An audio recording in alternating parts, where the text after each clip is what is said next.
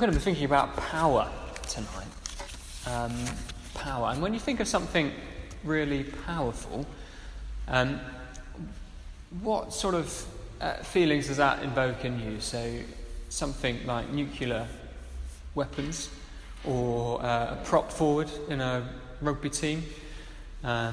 Maybe you'd be more worried about a French one than an English one, although that doesn't necessarily tell you what the score was earlier. And I think the question in that is, one is, well, how powerful is this thing? And also, is that power for me or against me? So if we think of Trident, our nuclear submarine, scurrying around somewhere in the ocean, armed with nuclear weapons, ready to strike in the interest of our country, that power is for our safety. And then the more powerful that is, sort of the more comfort we can take from that. If it was the other way around, if there was a nation who wished to hurt us and destroy us, the more power they had, the more threatened we would feel. The same is true of a prop forward. For some crazy reason, my rugby coach decided when I was at school that I should play hooker for a few. I think our hooker was injured. I was tiny at school and skinny, and the hooker is right in the middle of the scrum, and you are sandwiched in between the two biggest players on your team, the two prop forwards. And I was hanging off them like this in the scrum, like with my feet dangling down, and they were powerful guys. They were strong. And the thing is, what was actually, I quite enjoyed playing there because they were for me on the rugby field. They would protect me and look after me, and would never be far away when there was trouble. So their power was for me and was a comfortable thing because of that. And tonight we're going to be thinking about God's power. And I've got a few questions for us here. Three main questions. And I think we particularly apply these if we think of a situation where maybe we're struggling in our prayer life, something that we've been praying for a long time, something about our Christian life that we're struggling with, and we're not perhaps getting the immediate answer that we want. There are certain doubts that come to mind, aren't there? One might be, does God have enough power?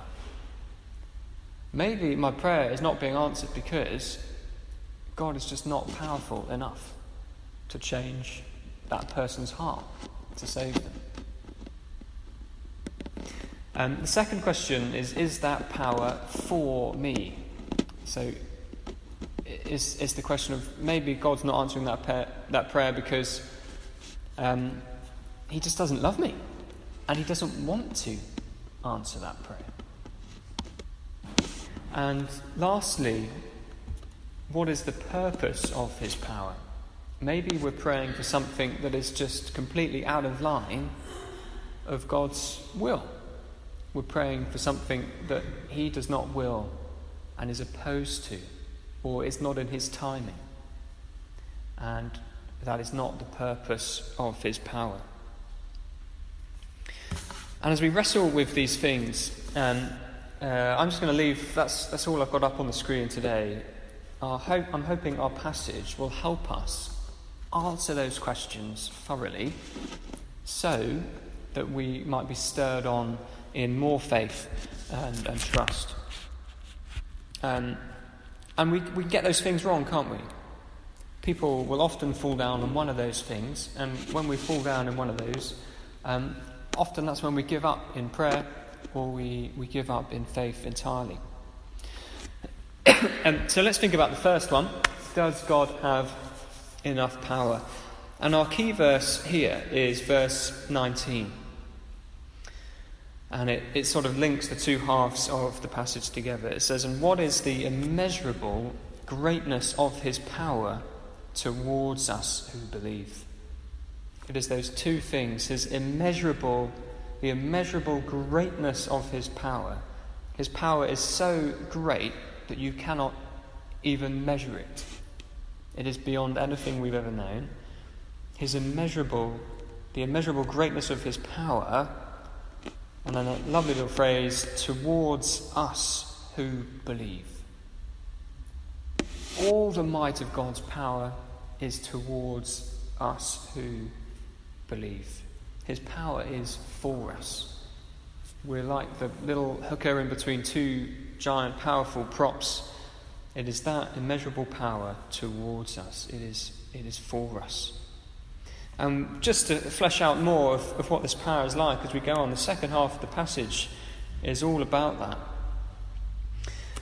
So in verse 20 it says, this power, this great might that he worked in Christ when he raised him from the dead.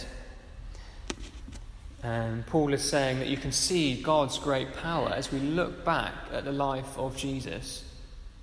This power that we saw raising Jesus from the dead, and in fact that we see throughout the Gospels, through all the miracles, the things that Jesus did. It is this same power.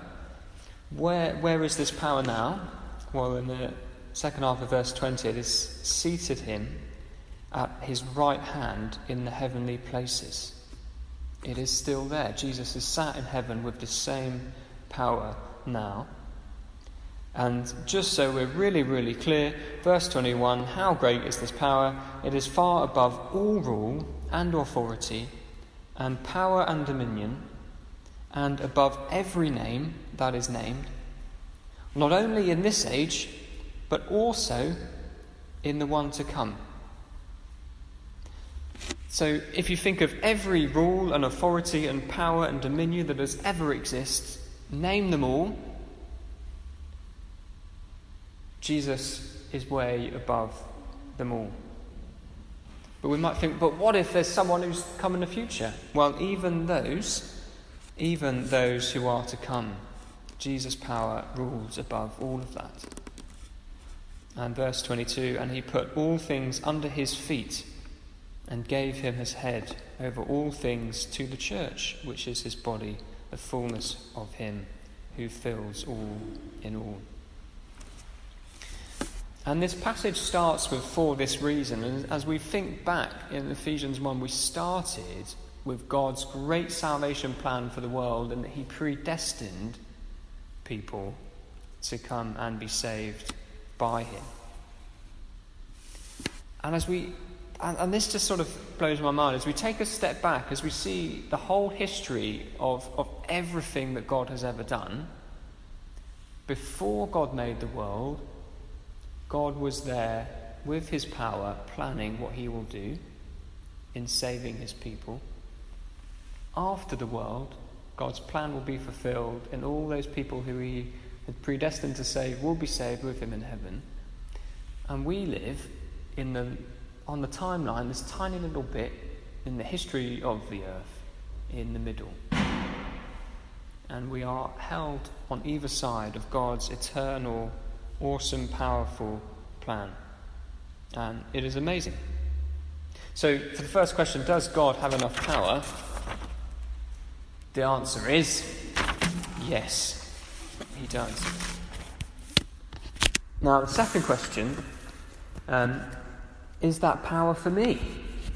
Is this just an unwieldy power that is not personal, that is not loving and not purposeful? And the answer we see in verse 19. It says, having the eyes of your hearts enlightened, that you may know what is the hope to which he has called you, what are the riches of his glorious inheritance in the saints. There's this wonderful phrase, his glorious inheritance in the saints. The place where he has decided to put the greatest treasure of all, his inheritance, is in the saints, is for regular Christian believers. And a couple things we need to know about the inheritance. One is that it comes in the future. This is something that will be received fully in the future. And the second thing is you only get inheritance if you're a member of the family. And what this is saying is that as Jesus lived his life here on earth, he lived the perfect life as the perfectly obedient son of God. As God, but also as a human being, fully, in both. And what Jesus earned was an inheritance because of that. And as he died on the cross, he gives that inheritance to his people, the saints who are Christians. So when God looks upon us as those who believe, he sees his sons and his daughters in the same way that he sees Jesus. And that is wonderful. We have this inheritance that we start to enjoy now, but we receive more fully in heaven, and is a sign to us that we are members of the family, that there is nothing that God would not do for us. So the answer to question 2, is that power for me? Well, if we read anything in the Bible, we will know that it absolutely is, because Jesus has ultimately died for us. Now let's pause there for a moment and combine those first two. Incredible power with incredible love. And as we bring them together, I hope that you start to feel what is that comfort and assurance of knowing the greatest power in all the world is for us and wants what is best for us. That is amazing, isn't it? But in our prayer life and in our faith, often the confusion comes when we then draw a wrong conclusion out of that truth. And we say, if God is all-powerful and he really loves me, then AFC Bournemouth should be top of the league, because that's what I really want. And they're definitely not. And England probably would have done a bit better in the rugby game. And so we've got to ask another question, haven't we? Which is, what is the purpose of his power? And this is where we've got to see the passage as a whole. And this little bit is a prayer of Paul's for the people in Ephesus.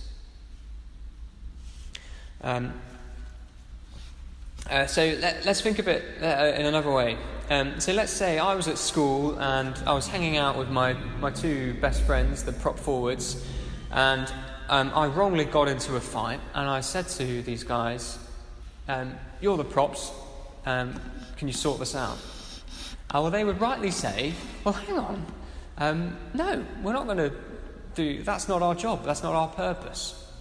We're for you on the rugby pitch and in that game, but we're not here just to sort out whatever you want. And it's the same here in the Bible. We know that God is powerful and that he's for us, but his love and his power has a very specific purpose in our lives. And we've got to ask the question, what is it?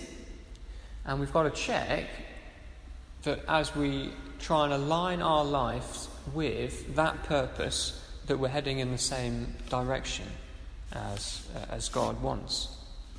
And often we make the mistake of thinking it's the other way around, of thinking that God needs to align his purpose with what I want. But the Bible would say no. For one, God is not like that. He's not at our will. And secondly, actually God's will is better, even if we might not see that at first. So let's have a look. We'll try and get a feel for this. So Paul's prayer starts off with giving thanks, because, verse 15, he can see the love that they have towards all the saints. He's looking for a sign that they are on the same track as God's will, that they are being obedient to him in some way. And the fact that they love each other is a great sign. And Paul is giving great thanks. Your lives are beginning to come in line with God's purpose for you, for what God is doing. And then he goes on to begin to pray for them. And what we see in verse 17 is he prays that the God of our Lord Jesus Christ, the Father of glory, may give you a spirit of wisdom and of revelation in the knowledge of him.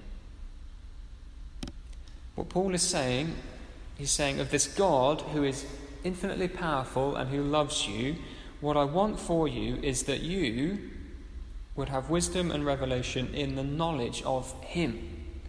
I really want you to know God personally better. I want you to know what he's like. I want you to study him. I want you to be amazed at all his attributes and all his character, so that you might relate to him better and begin to know how to obey him. And then in verse 18, there's this amazing phrase, having the eyes of your hearts enlightened. If you were here a couple of weeks ago, Gary taught us about what it means for the heart in Bible language. The heart is the core of who we are. It is the gateway to our will. It is the most us bit of us. And having the eyes of your hearts enlightened is getting spiritual sight to see who God truly is. And that is something that we need to pray about and ask for help, because it is something that does not come naturally.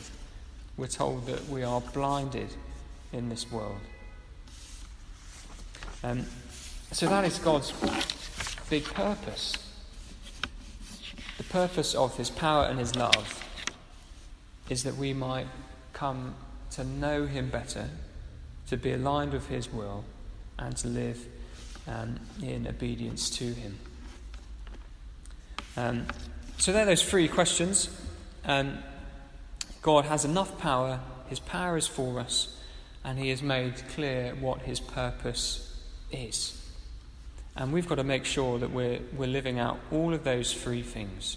And at different times of our lives, it might be that we doubt different aspects of that. It might be at times we doubt whether God is powerful enough, or if he loves us enough, or if we come out of line with his purpose. And we need to make sure that we keep coming back to those. Now, just as we close, a great way to take this forward is to put it into practice in our prayer lives. Is that if there's something that you have been wrestling with, that if there's something that causes you to doubt these things to be true, maybe something you've been praying over and over again and you feel that the answer is not right, the prayer's not being answered, it is a great thing just to claim each of these and just to say to God, I know you are powerful enough to do this. I know that you love me enough. And I know your purpose. I can see it in your word. And claim those promises once again and pray them in. Now, a great way to, I think, as people become Christians and as we learn, a really great way to help us to understand what God's purpose is through his word is to pray through the Bible. I don't know if you've tried some Bible reading for yourself, personal Bible reading, but a great way to do that is to take a passage and as you read it, to pray it at the same time. So an example might be this passage, and as we read it, we pray, oh, Lord, Paul's praying here for a spirit of wisdom. Please, would you give me that? Please, would I have a growing knowledge of you? Please, would you enlighten the eyes of my heart and grow my hope? Please, grow my hope in the inheritance. And as we pray through the Bible, our prayer lives will reflect God's purpose of what he is willing for us. And then it becomes a two-way conversation. As God reveals his purpose to us, we immediately pray it back. And the Lord's Prayer is a great example of that, isn't it? It's one we do every week here. And it's a wonderful little summary of God's purpose for us.